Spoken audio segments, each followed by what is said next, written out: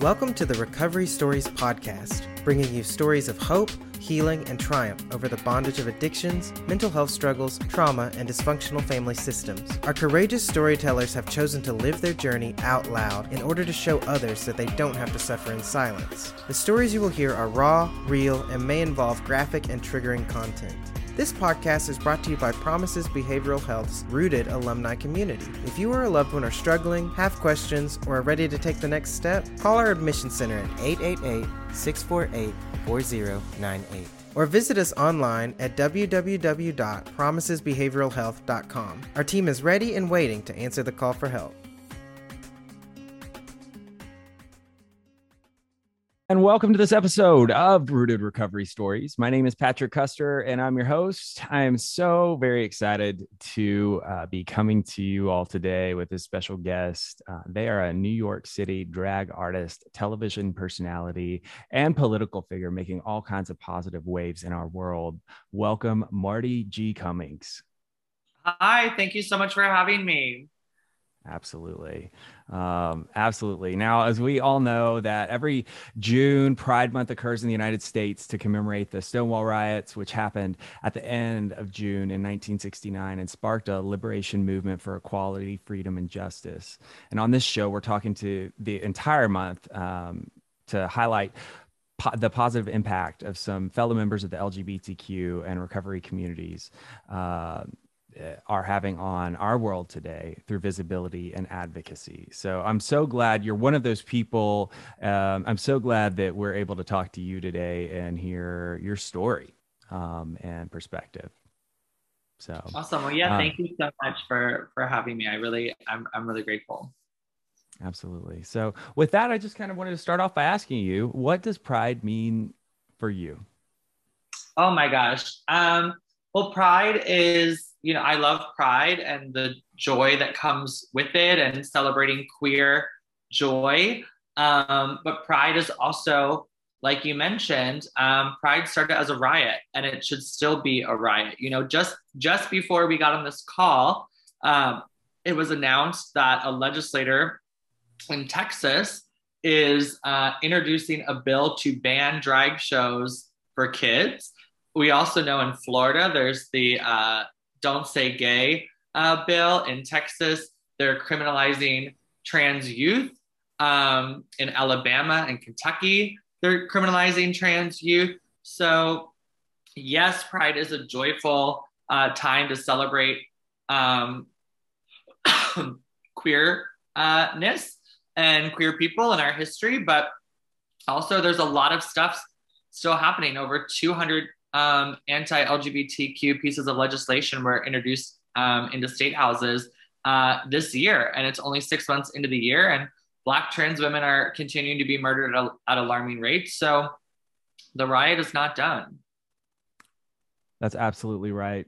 And I appreciate so much people like yourself who are continuing to do the homework to keep the message alive and continuing to spread where we are. Because if we don't continue the conversation, action dies out, right? Like the action has to take place. People have to know what's going on. And that's one of the things that I have mad respect for you and what you're doing. So thank you. Thank you. Yeah. So when was what was your first Pride? Oh my gosh, my first Pride. So I moved to New York in June of 2005 when I was 17. And my first Pride was like a week or two after I moved, So being this 17-year-old kid at New York City Pride, my very first Pride was so overwhelming in like the best way. It literally a kid in the candy store. And I just remember looking, I went to Catholic school and grew up on a farm and didn't know a lot of queer people. And so being right in the middle of New York City Pride, right when I moved to New York City, it was, seeing people like me for the first time and being celebrated for who they were. It was the first time I saw a drag queen in person. I loved seeing the Dykes on Bikes and all the beautiful trans people being celebrated. I loved seeing the leather daddies, like all of it, Yeah. seeing queer families with their kids. Like it was really overwhelming. And it was just such a beautiful experience. Yeah. Yeah.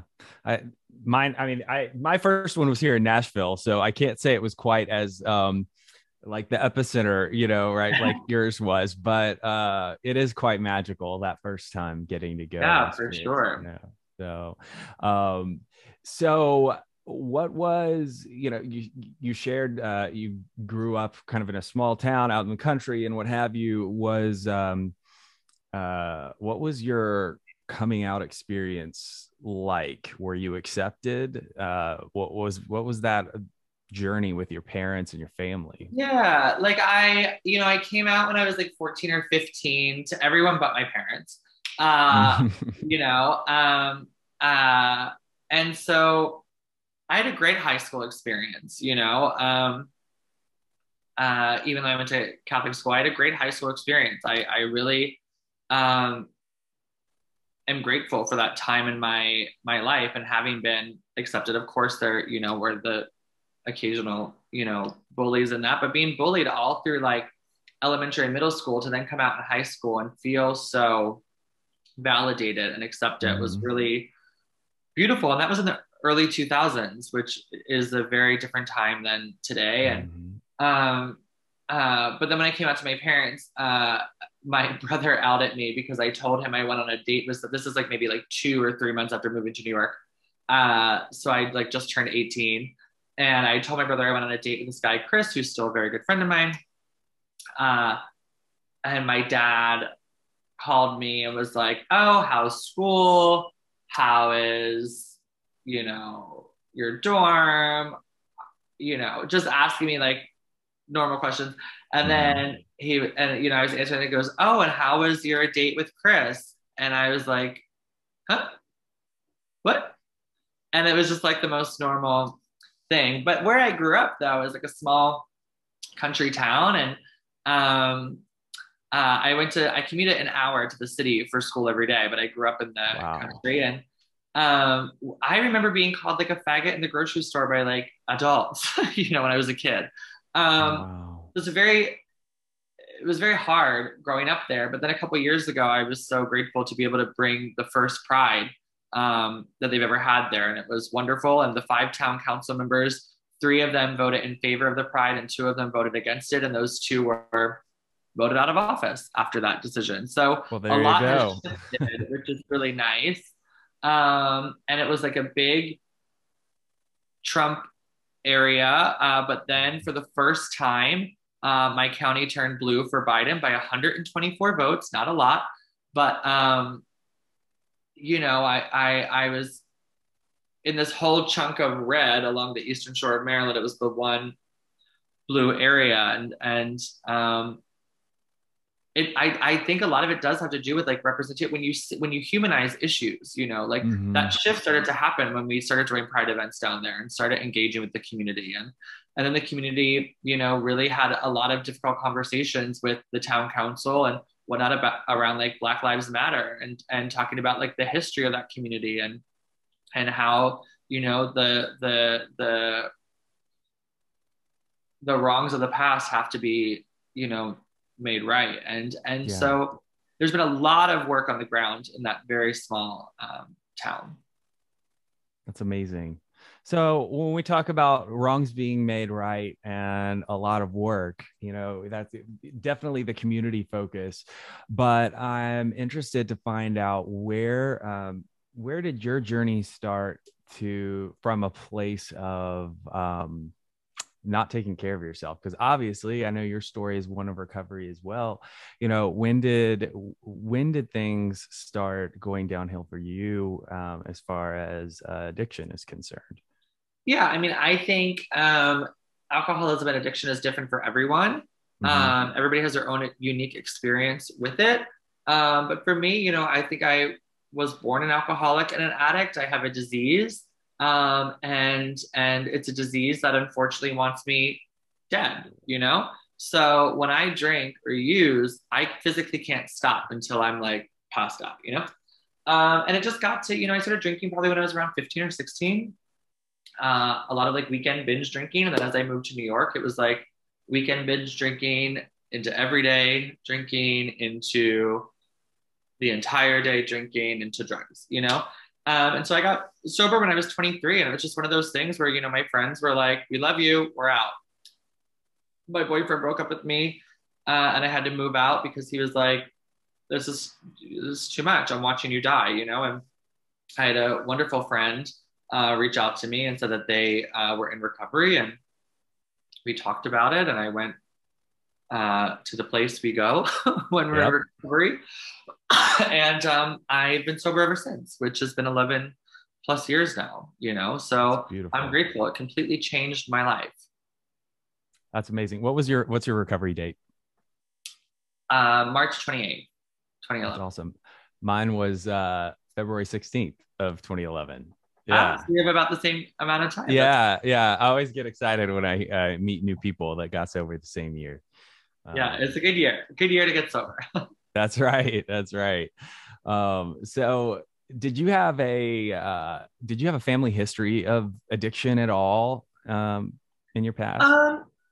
Yeah, some diagnosed and some undiagnosed. Yeah. Yeah. I think it's something, I mean, like I said, I think it's like different for everybody. It could be, sometimes it's genetic, sometimes it's environmental, right. Sometimes it's whatever. Everyone's is different. Alcoholism is a self-diagnosed disease also, So, but yeah, sure. I think there's some in my family. Sure.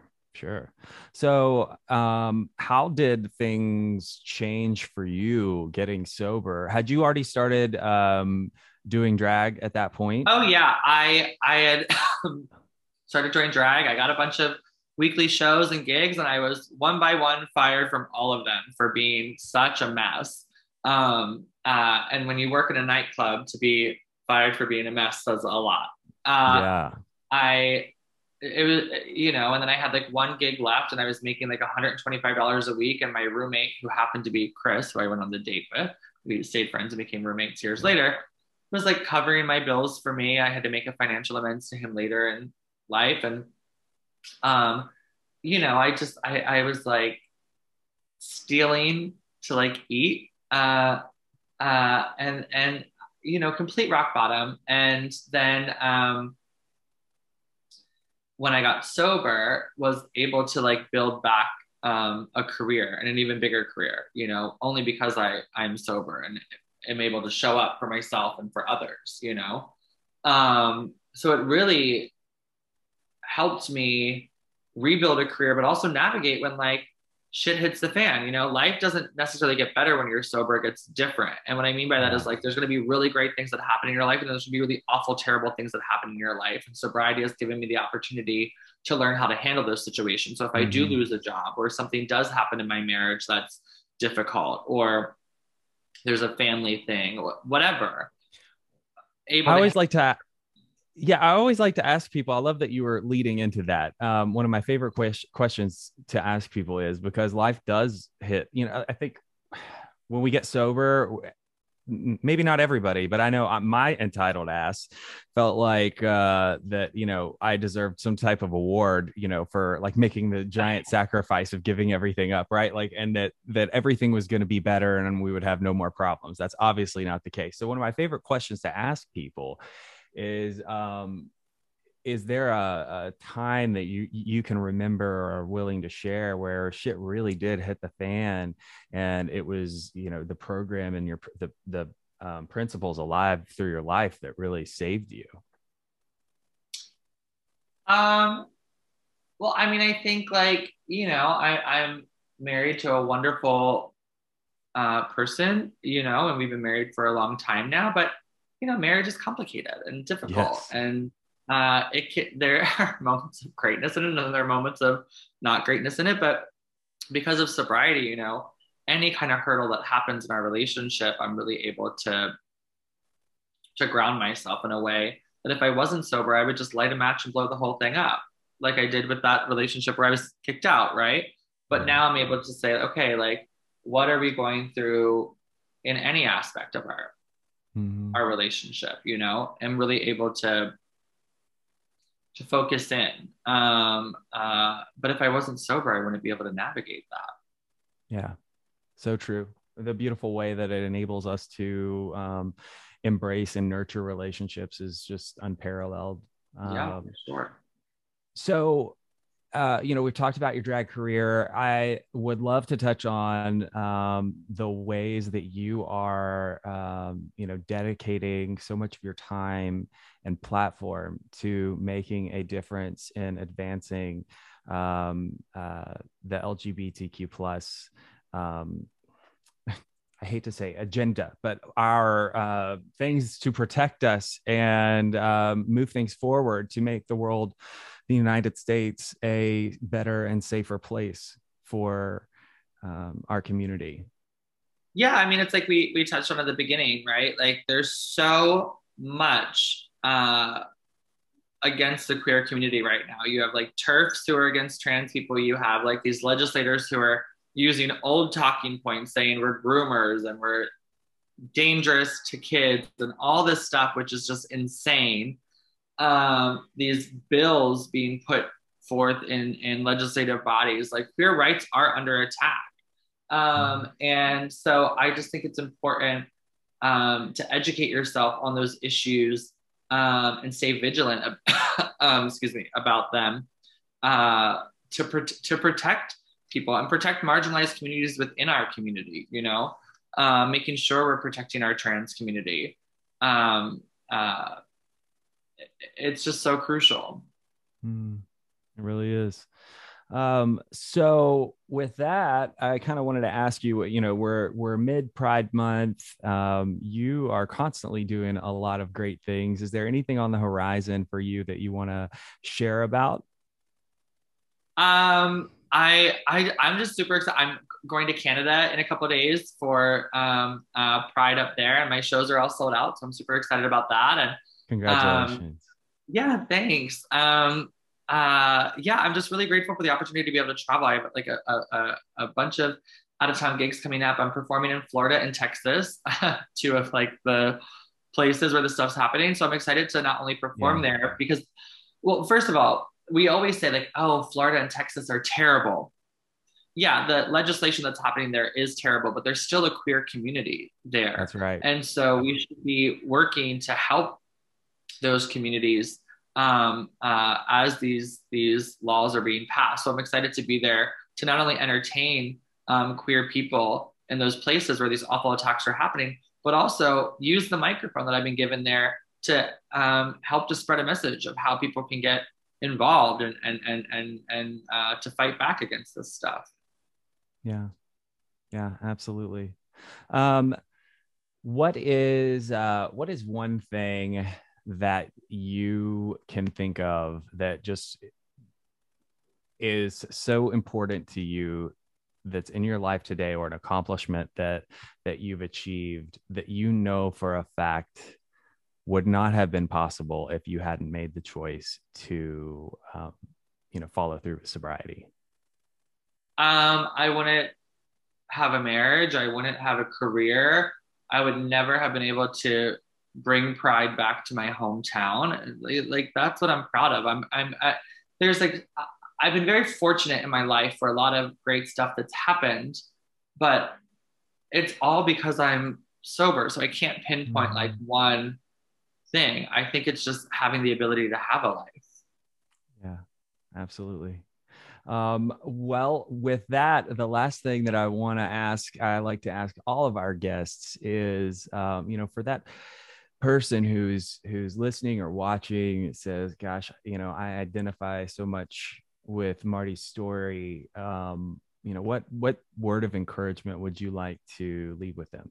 Oh man.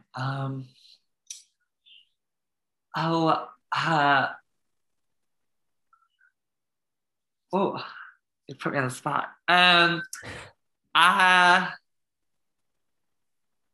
mean, whether you're like struggling with addiction or just life in general, like you know, there are people out there who can help. All you have to do is ask, you know, and as difficult as that is. And like life is like crazy. Life is crazy. So just be gentle with yourself and kind to yourself as you're going through whatever it is you're tackling. I couldn't agree more. And with that, I will end with how I always do, and kind of echo that in saying that it is never too late to start loving yourself, and you're only ever one decision away from a completely different life. For more information on today's episode, check out the show notes. Recovery Stories is brought to you by Promises Behavioral Health's rooted alumni community. If you or a loved one are struggling, have questions, or ready to take the next step, call our admission center at 888-648-4098. Or visit us online at www.promisesbehavioralhealth.com. Our team is ready and waiting to answer the call for help. Whether you're watching on YouTube, Facebook, Instagram, or listening on Spotify or Apple Podcasts, please share with your friends. Follow, subscribe, and leave us a review. We are grateful for you and hope that you have been encouraged by today's episode. As always, remember you are only one decision away from a completely different life, and it is never too late to start loving yourself.